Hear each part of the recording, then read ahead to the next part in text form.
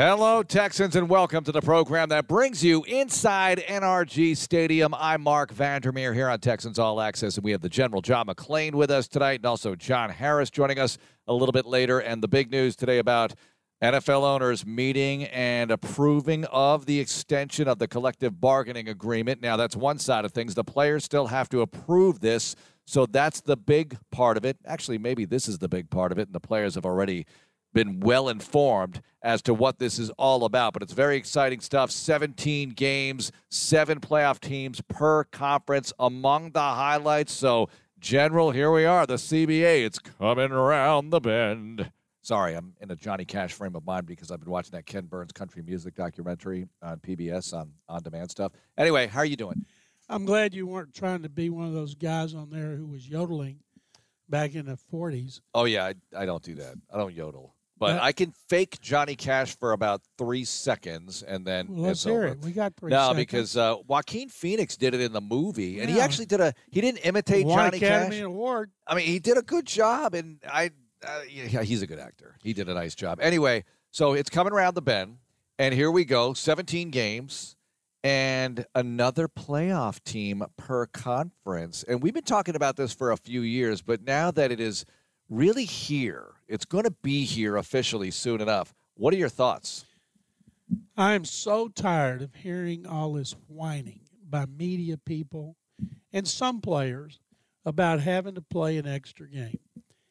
The NFL used to play 12 games. They went to 14. They went from 14 to 16. Somehow, the players survived. Somehow. The game grew and became the most popular sport in the country. And now you would think they've asked them to, play with one arm tied behind their back. I hear these national media people, oh, my God, how are they going to play an extra game? Players play for 2 reasons. They play to win and they play to get paid. And the fact is, if they worried about the health issues, they wouldn't be playing football. Nothing good comes out of playing football for your health.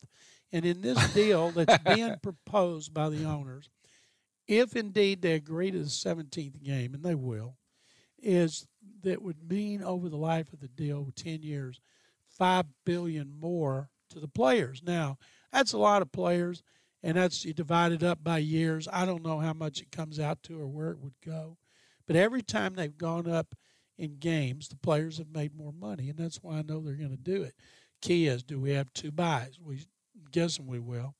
Do they play that 17th game at neutral sites, which they want to do, which I think would create a lot of interest. Play in Toronto, Vancouver, China, play another in Germany, play another game in Mexico City where 95,000 show up. The NFL's not going to go somewhere if they don't know that game's going to be sold out in a record amount of time. That's why there's been NFL International for decades. At the Super Bowl, they bring in all this international media to cover it, and they treat those media people like royalty, things that we don't do. Maybe they did in the old days, but they treat them like royalty, and then they go back all over the world and write and broadcast glorious things about the NFL. And I think this 17th game is going to be tremendous. Anything that gets rid of preseason games, and I'm all for it, and I can't wait to see it implemented. The only thing that hurts the teams, in the last year of a CBA, you get to use the franchise and transition tag. If indeed they tore up the last year and started the new one immediately, you wouldn't get to use the franchise and the transition. It'd be like every other year, either or, but a small price to pay. Yeah, and there are ways around everything, really, as the union will have to vote on this sort of thing. I kind of like the Pro Football Talk take on, hey, the owners got together in a big hurry today, but the players don't really have the private jet access, so it takes them a little bit longer to get together, the player representatives. They bring player reps, 32. Mm-hmm. I know, not then everybody. They have their executive board, and most of the rank and file, whatever my union leader says. Right. And they have to sign off on it, but it's only like 51%, something like that. And once it gets to the executive board after the player reps have signed off, it's a done deal. They're really close to an extension. And remember when Roger Goodell signed that contract that everybody goes, oh, my God, he's being paid $40-something million a year. No. Most of that was in bonus. And the biggest bonus he gets is if they did not lose games in a strike and were unable to get this deal done. Obviously, they're going to get it done, and he's going to get a monster bonus. Well, I think not only not losing games, but not losing any time, not having any kind of work stoppage at all. Because in 2011, and I was explaining this to my 14-year-old son, in 2011, kid, you were too young to remember this, but there was a big work stoppage, and you didn't lose games. You only lost a Hall of Fame game. But it was a real huge story because the players were locked out of the building, and I was explaining what that meant in a labor situation. There was a draft. Watt came in, got his playbook, but went right back out the door and eventually met up with the Berry kids after their tragic family accident and all of that. But we didn't see anybody until late July, and that was a fun free agency blitz right after they settled and came up with a new agreement. Tell Vanderkid to watch the replacements. If he's keeping up with Lockout 2011, let him learn about the strike and scab football in 1987. Yeah. Scab football. Look at you, a union man, saying that. It's replacement football, John. They used to tell us that because I covered it. Mm-hmm. And you talk about they needed a union for the scabs because they put them through 3-a-day practices. To get them ready. And at the old Oilers facility, all the veterans would throw eggs and beer and rocks at their buses as they'd pull up. And then they'd go off to the side and stand on railroad tracks and just verbally abuse those guys out there sweating 3 times a day. It was wild and crazy. I hope it never goes to that again. I know, me too. But I get it from the players' perspective. You don't want to see that because they're taking your spots and they're going to broadcast and put these games on. And they did. And it was such a unique time in NFL history that so many people don't remember because it was that long ago, 1987. But I remember it well. And I remember broadcasters who were color commentators, former players, coaches, speaking out against it as they were doing their jobs, broadcasting the games. Poor Curt Gowdy was the radio announcer for the Patriots that year. Very late in his career, he got that gig for a very brief amount of time. I think that was the only season he did it. And Curt Gowdy, who comes in at that stage of his life and now has to learn all the replacement players' names. Now, fortunately for him, nobody knew these guys anyway, so none of it really mattered. But the players harassing the replacement players who are just trying to live out their dream of you put on an NFL uniform and just go out there and play some ball. I mean, what a joy for them. But, John, you remember that time? I just want to go down here. I remember that time. You know who the best quarterback in the league was? Who was that? Keanu Reeves. Yeah, yeah. Fictionally, he was. Well, numerous guys crossed the picket line. Doug Flutie was one of them in New England, and he got a lot of harassment for that. Cowboys. A lot of people. I talked to Jim Bowman, who was a safety for the Patriots at the time. He did color commentary for me when I was the voice of UMass, and he said, I said, how was it with Flutie when he was quarterbacking? Because he played there for 5 years. He said, most guys never forgave him for crossing the picket line. Oh, my gosh. I mean, that's incredible stuff right there. And numerous guys did. They started to come in as they felt like, this isn't going to work out for the union. It was ugly, and for the players that got to stay and play when the strike was over, they weren't accepted. Yeah. And they dressed alone. They ate alone. Right. And those veterans, and they kind of ostracized the guys who crossed the picket line, but not like they did with the scab players who were kept. What about the playoff situation here? As you'll have 14 teams instead of 12. You have one per each conference extra playoff team. Now, you only have one bye per conference. It's going to be interesting. In the AFC, for instance, the matchups would have been Pittsburgh at Kansas City, and that would have been one of the opening weekend matchups. Kansas City would not have had a bye. In the NFC, it would have been the Rams at Green Bay. I think that would have been pretty interesting to see for everybody as you have triple headers on Saturday and Sunday of Wild Card Weekend. What's wrong with that? More football. Every time the NFL has gone to more playoff teams, so many people have whined and cried because it's watered down the product.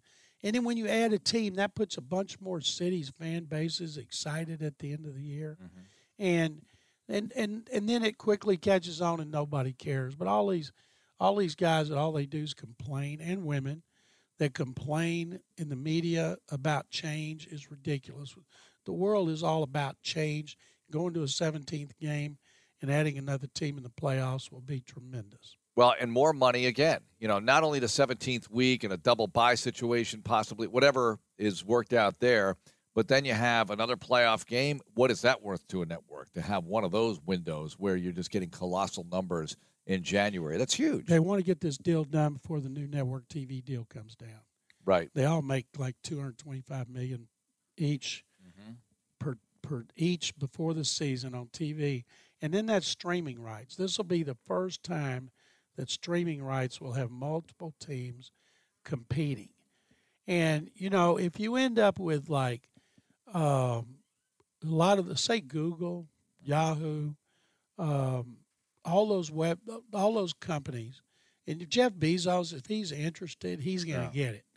And there's no telling how much money. He's got the money. He's got the money. The other day I saw he's worth $90 billion. And then and DirecTV's their deal is about to come up in another year. The NFL is a money-making machine. And I'm going to guess, since Bezos is a big sports fan, that he might indeed want to get Amazon get the streaming rights. Bill Gates never cared. So Bill Gates, his partner, Paul Allen was. Right. But if Bill Gates, I always wondered, those two guys grew up best friends. One didn't know what a football or baseball was, and the other one was a fanatic about sports.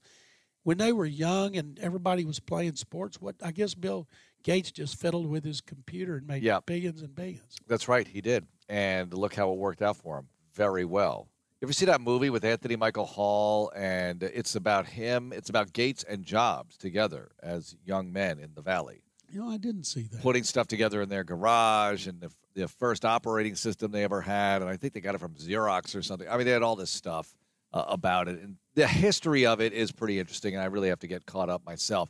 All right, so that's going to be fun. That's going to be a great thing for the National Football League, and really great going into next season where you will not have any kind of lockout talk, because, boy, does that get old in a big hurry on sports talk radio. So we'll have some problems solved here this offseason. Are you surprised they're able to get it done before the final year of the last deal? No, because they've been working on it.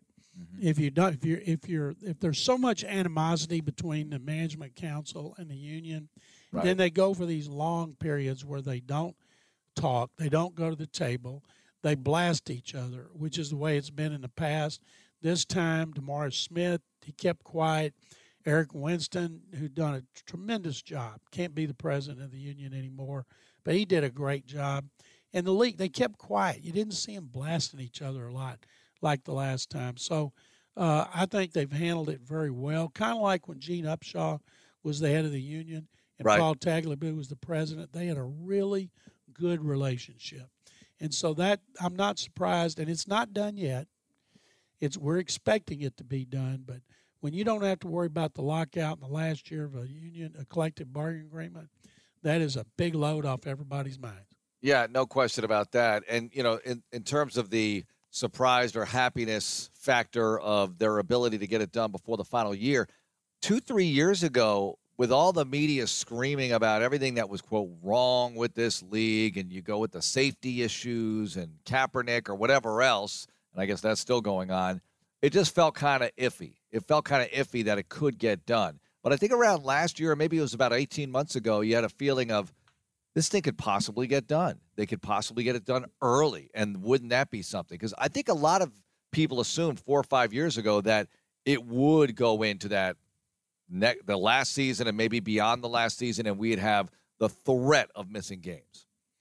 Yeah, I never thought they would miss games because of the lack of animosity factor. It looked like both sides were determined to get a deal done. Both sides have to give. So I was just listening too much to the media, perhaps. Yeah, I've said before, and I'll always say this, players should fight first and foremost for lifetime insurance, but the owners say that's impossible because it's too expensive. And even though all of them are making multiple billions, and that that's not something that figures into it. Okay, that doesn't figure into it. But what does figure into this program is we have a Texan signing from this week. We have other stuff going on around the AFC and AFC South. Let's get into it next with the General John McClain here on Texans All Access. Here we are on the Hyundai Texans radio studio. Mark Vandermeer and John McClain with you on Texans All Access. Okay, General, a couple of things to get to, including but not limited to the Combine coming up next week. It is your 87th combine. No, it isn't. It's 77th. 77th combine. Here we go. We're going to Indianapolis, and bigger, better, brighter than ever.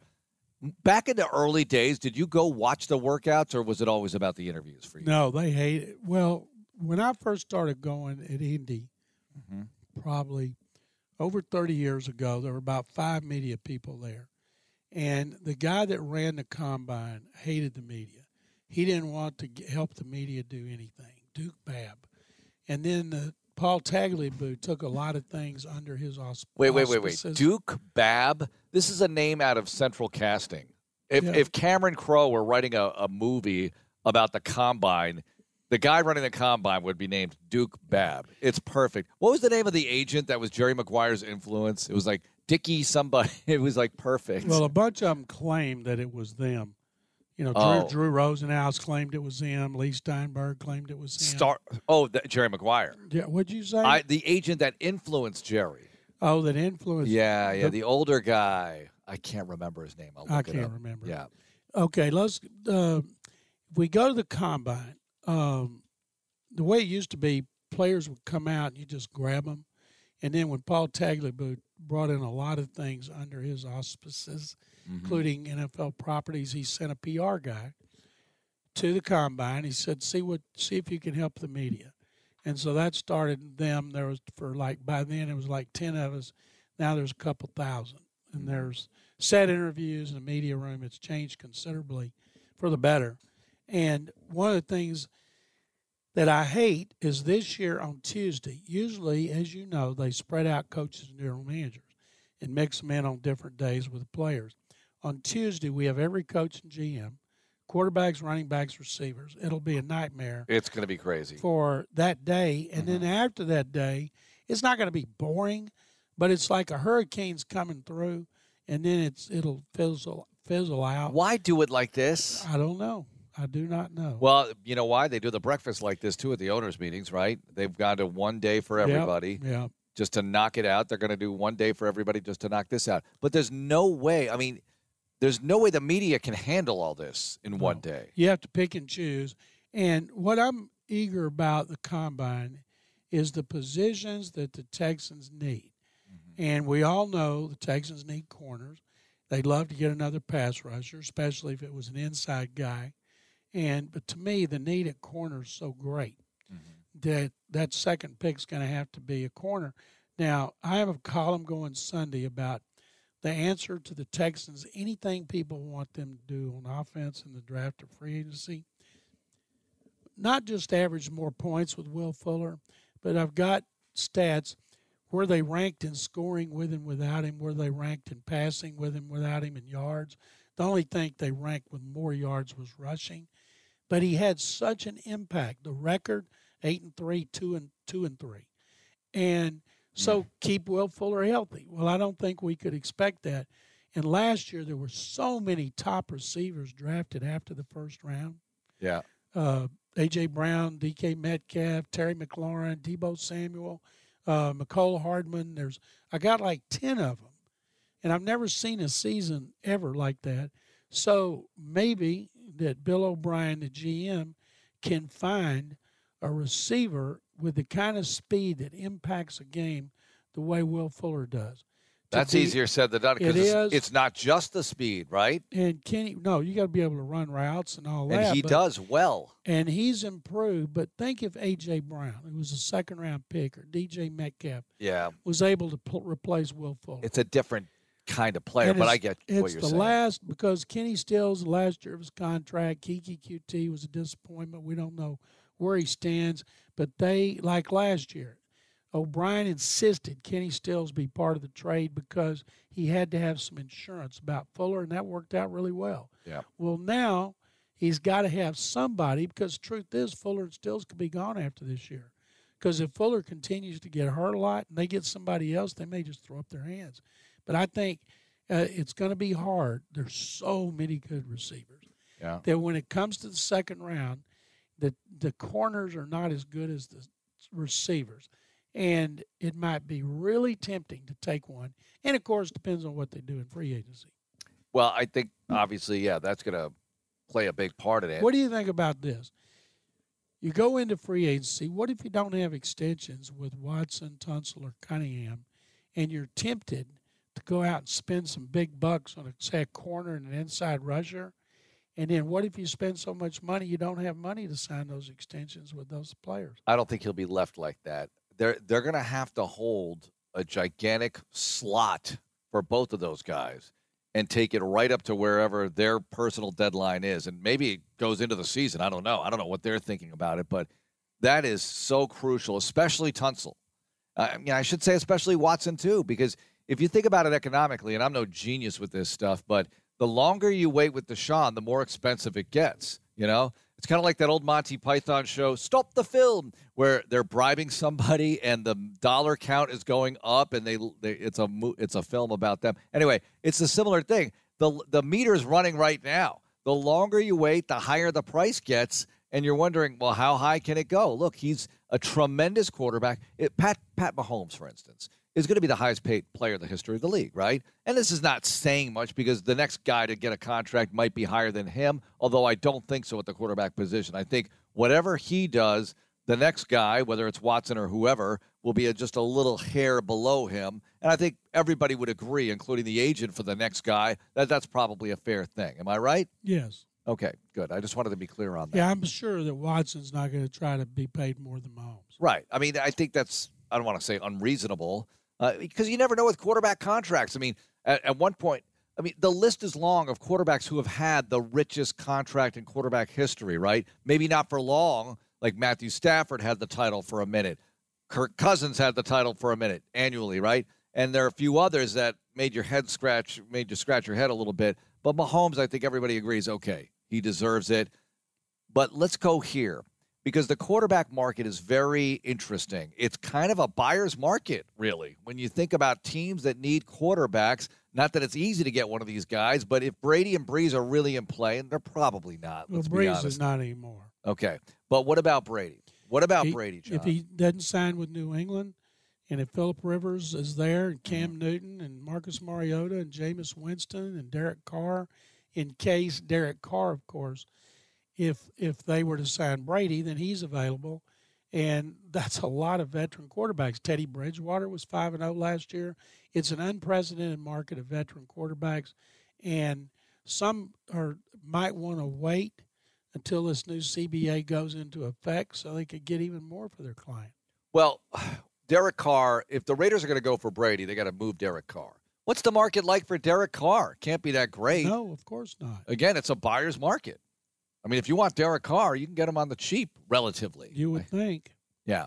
And if you want Brady, what's he going to cost? If you're the Raiders, if you're the Colts, if you're whoever, and you're trying to go get – if you're New England, is he going to go back to New England for a discount? No, he wants gigantic money, I would imagine. Hey, where's my balloon payment at the end of my career? Mortgage is due. Let's go. Would you pay him $35-40 million a year? I wouldn't. If I'm who? Age. Who am I? Well, say you're the Raiders and you think that he'll help you. Because the Raiders don't need a big-name quarterback to sell tickets. The one that needs Brady the most is the Chargers. Right. Their offensive line's awful. And I can't imagine Brady would subject himself to a poor offensive line. Colts. That couldn't protect anybody. I think the Colts are going to get Rivers, so Rivers and Frank Reich can be reunited. Oh, interesting point. Then they'll use their first pick on a fast receiver like Henry Ruggs III to go with T.Y. Hilton and Paris Campbell, all of them running the 4.3s. Well, John Harris was asking me, in Tennessee, for instance, would I rather see Rivers or Tannehill or Brady? Of those three, as a Texan, which would I rather see? I'm saying Tannehill. Well, I don't want to see Rivers or Brady. And you're going to see Tannehill. There's other guys who are not. He doesn't hit the market? No. They're going to get Ryan Tannehill signed. Or they'll tag him. Or they'll tag him. Yeah.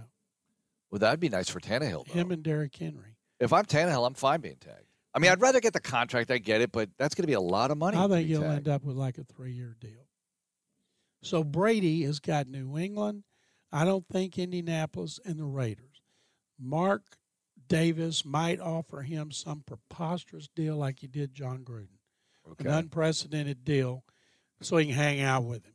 And then Rivers goes to be reunited with Frank Reich behind a great offensive line with a good tight end, good receivers, and a good running back.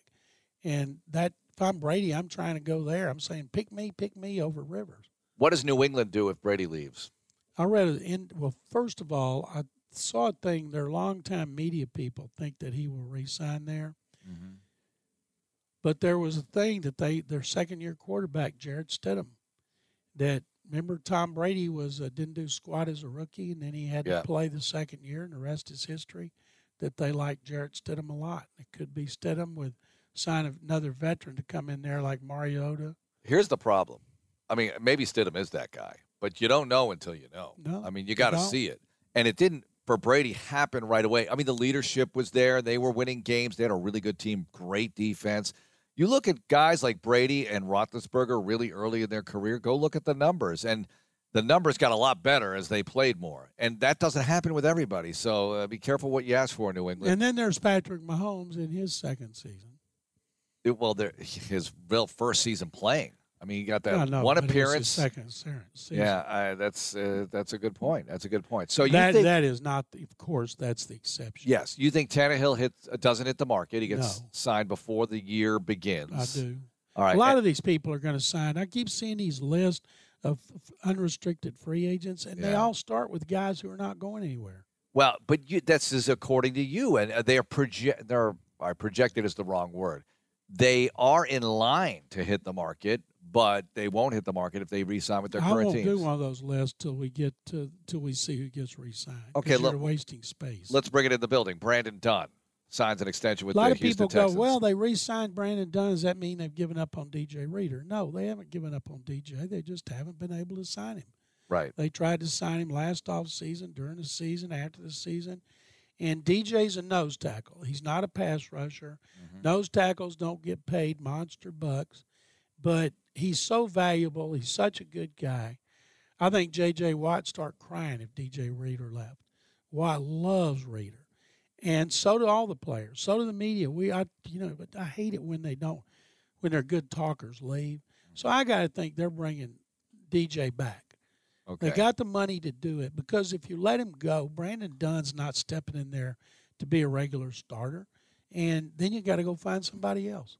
Right, and maybe they would. And look, they've got Blackson. If they had to line up this week, for instance, without Reader, then Dunn's playing nose. You have he Dunn. Started on the nose 10 games when JJ was out. Right, you have Dunn, JJ, Blackson, Menahu. You've got guys. Like they've got all their guys back, but they need to get better. Right. They need to get better. But that's a position group that looks pretty solid. I hesitate to say even without Reader, you're a whole lot better with Reader. And I'm not saying this is a reason not to sign Reader because he's a really good player. You'd love to have him. But I think they'll look at it, well, I don't know this for sure, but they'll look at it as we have other needs. Like in their hierarchy of needs, John, where is re-signing DJ Reader versus some other things that they feel they might need? And again, not that means you wouldn't take care of that on the D-line, but they have some other needs as well. I mean, they want to add to the pass rush, I would think. They better start with cornerback, and I already mentioned wide receiver. Truth is, they don't have a lot of needs on offense. Mm-hmm. Assuming Carlos Hyde's going to be re-signed, they've tried to sign him. It hadn't worked. Tried to sign Darren Fells. They got 4 tight ends. But of the guys on the team, with 19 unrestricted free agents, I think Reader is at the top of the list. I don't expect Roby back, but I think Reader will be. And I think they'll try to re-sign Hargraves if he take less money. They didn't want to pick up a fifth-year option for $10 million for him. That was a financial deal. And so I think that they're not going to have any contract issues they don't want to have. They don't lose a lot of guys that they're dying to keep. Mm-hmm. Let me go full-on media speculation with you. Do you think Bill O'Brien makes a trade before the draft of any kind? Before the draft? There's a reason he's named Trader Bill. Named him that. Yeah. If you go back, I have people wondering why I call him that. They don't remember Trader Jack and baseball lore. And I think people are asking you about this? Yeah. I have based on what we saw Bill O'Brien do so far, all those trades he's made, I'd be shocked if he's not trading right, but at least during the draft to turn what should be 8 picks after compensatory picks into more picks. And also, I think he'll be aggressive in free agency. Now, I don't think he's going to sign anybody to a record contract, but I think he's going to spend some money. Okay, now a couple of minutes left. I know that we're going to Indy next week and Florida the next month for the owners' meetings in West Palm or Palm Beach at the Breakers. I'll be down between those for another trip to Florida. I'm going to West Palm. Well, you went last week. I'm going to see the Oh, yeah, you're not allowed to say the name. No, you are allowed to say the name. But I'm what about going to Little see the Leagues Astros. not using the name Astros? Look, this is tough. I know in this market it's unfathomable, but in other markets that name has really taken a few dents in this whole ordeal. I think the Astros are going to face what's been unprecedented in baseball history. They're going to have extra security in their dugout, around their dugout. I think there's going to be fights on the field. I think fans are going to be getting fights in stadiums, including Minute Maid Park when loudmouths come in from other teams. And it's going to be exciting to watch. And you hope if you're an Astros fan, they kick some serious butt and shut people up. I mean, if their name is banned in this country for Little League, you already have the Rockets banned in China. You have the Astros banned in the United States. Hey, the Texans, we're not banned. Not banned. That's the new slogan for 2020. Not banned. Yeah, we're not banned We're legal. anywhere. We're legal.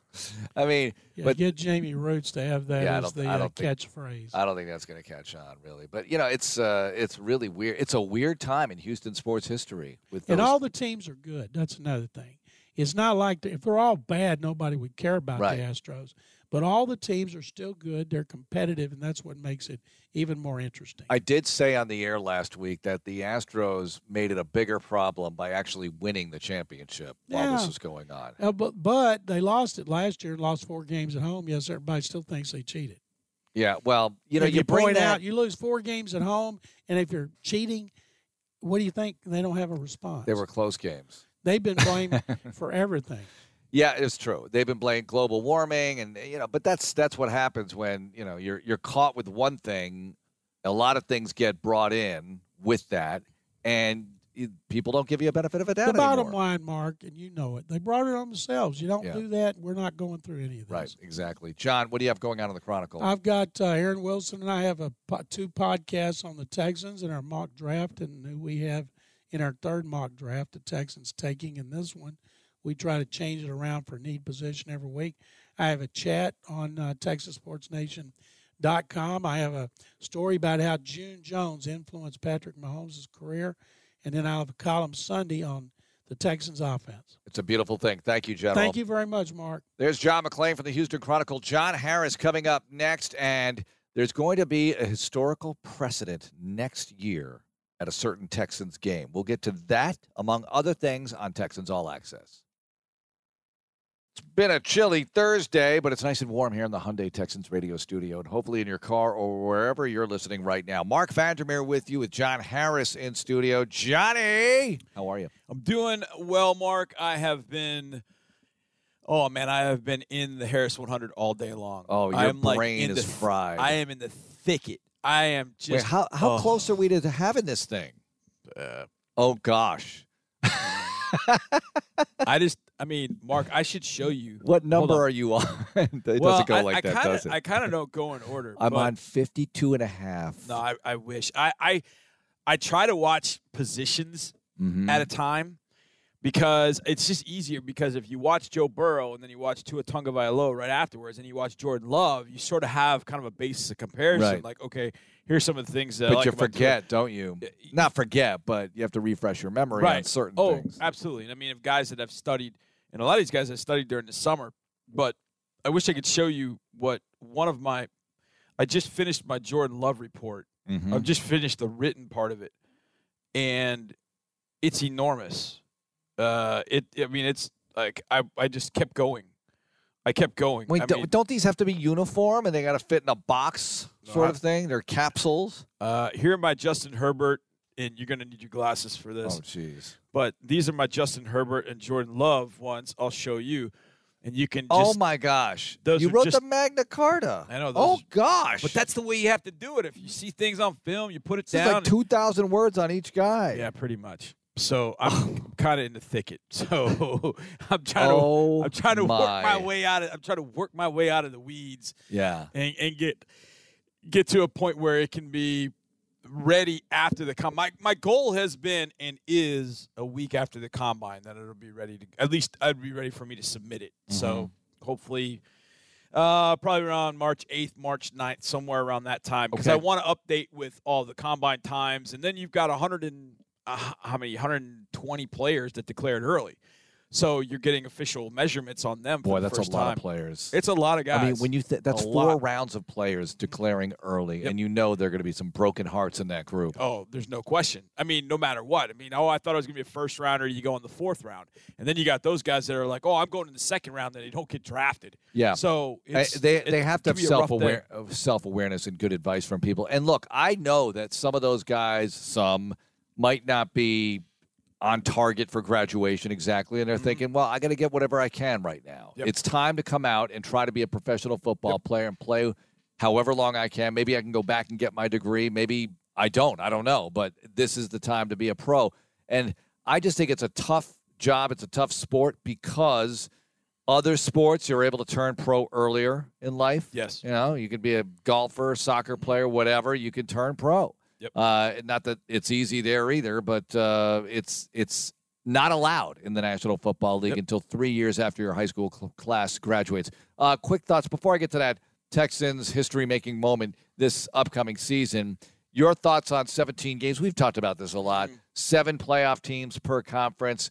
If this does indeed go through, I do like this. I think it's good for the league. 17 games to me still feels like a lot, but if you cut down on preseason and reduce the wear and tear, and who knows what they do with the rosters, I do think it's a better deal. Yeah. For the fans. Yeah, I think it's going to be – I mean, to have a third playoff game, I mean, you think about it in 2009 and 2014. I saw somebody post that in 14, I think we would have played the Broncos at Denver, which would have been interesting because the Colts went to Denver and beat Denver in that divisional round after the bye week. Uh-huh. That was not a great Denver team. And Would have been Case Keenum starting at Denver how about that? for the Houston Texans in the playoffs. I would have rolled the dice in 2014 with Case. Why not? He played well in those Yeah. last 2 games, especially against the Heck Ravens. yeah. So to have an additional playoff game, I think is going to be fun. Look, is it going to be perfect? No. How about 09? But 09, who do we have played? I forgot. I saw this. Because San Diego, I think. all right, I think and it was San Diego. I think it was San Diego that we would have played. And Matt Schaub. And Out you at know what? San Diego. That would have been – that team could have gone on a little something there. Heck yeah, could have. It Because got hot at the right time. They got hot. They had a defense that was 13th in the league with Mario D'Amico, Brian Cushing as a Yep. rookie, smoking hot, Yep. and Matt Schaub playing well. Arian Foster just burst out of the scene. Nobody would have Lil wanted to see the Shanny Texans. calling plays. Oh, yeah, that's Lil Shanny right. calling plays would have been. That would have been Ooh. interesting. That And would I have been like very how interesting. Florio was very quick to point out, with this new format, last decade, you have no losing teams making it. I saw somebody's tweet, and I can't remember who it was. I wish I could give credit. You're not getting a bunch of 7 and 9s in there. But he said, well, it'd have to be 8 and 9 now. He said, Oh, boy. He basically was recounting a conversation like, hey, congratulations, number 2 seed, 13-4 team. You're going to get a visit from the 8 and 9 Jets, 1 o'clock on Saturday.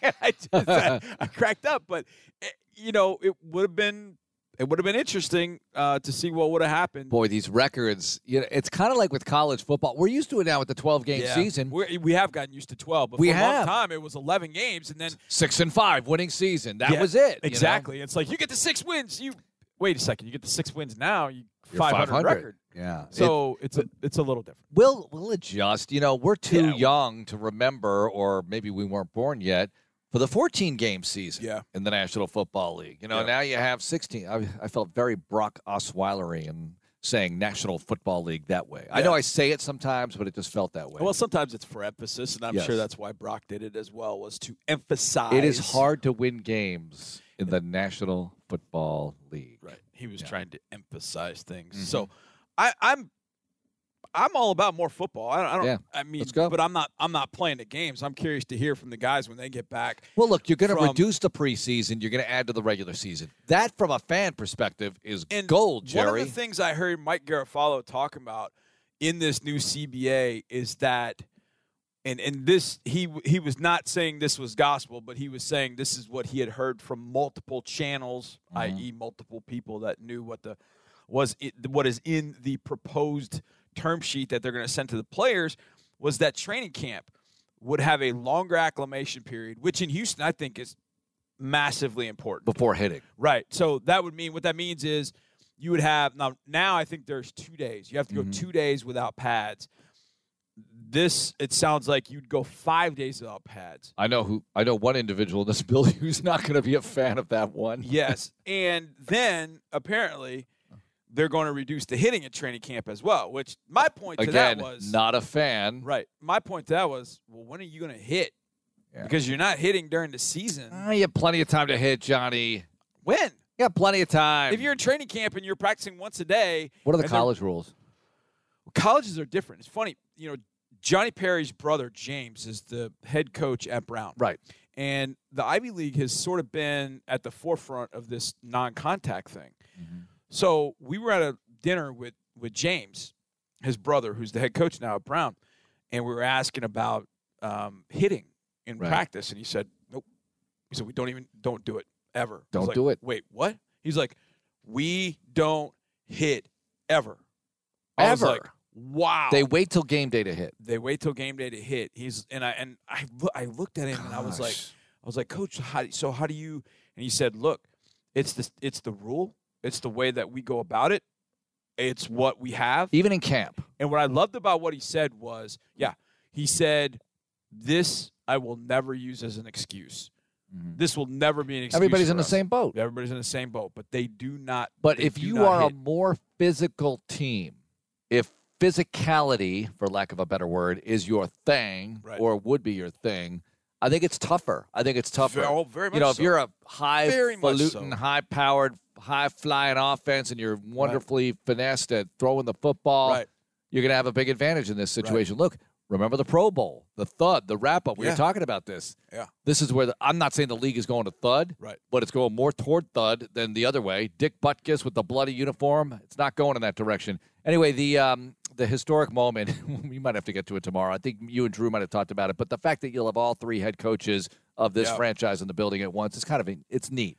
Dom Capers, Gary Kubiak for the Vikings, Kubiak's the offensive coordinator, Bill O'Brien for the Texans, and they've all faced each other. There's been a big round robin. We can get into some of the matchups, but I think that's notable. I think it's pretty cool to have them all in the same building.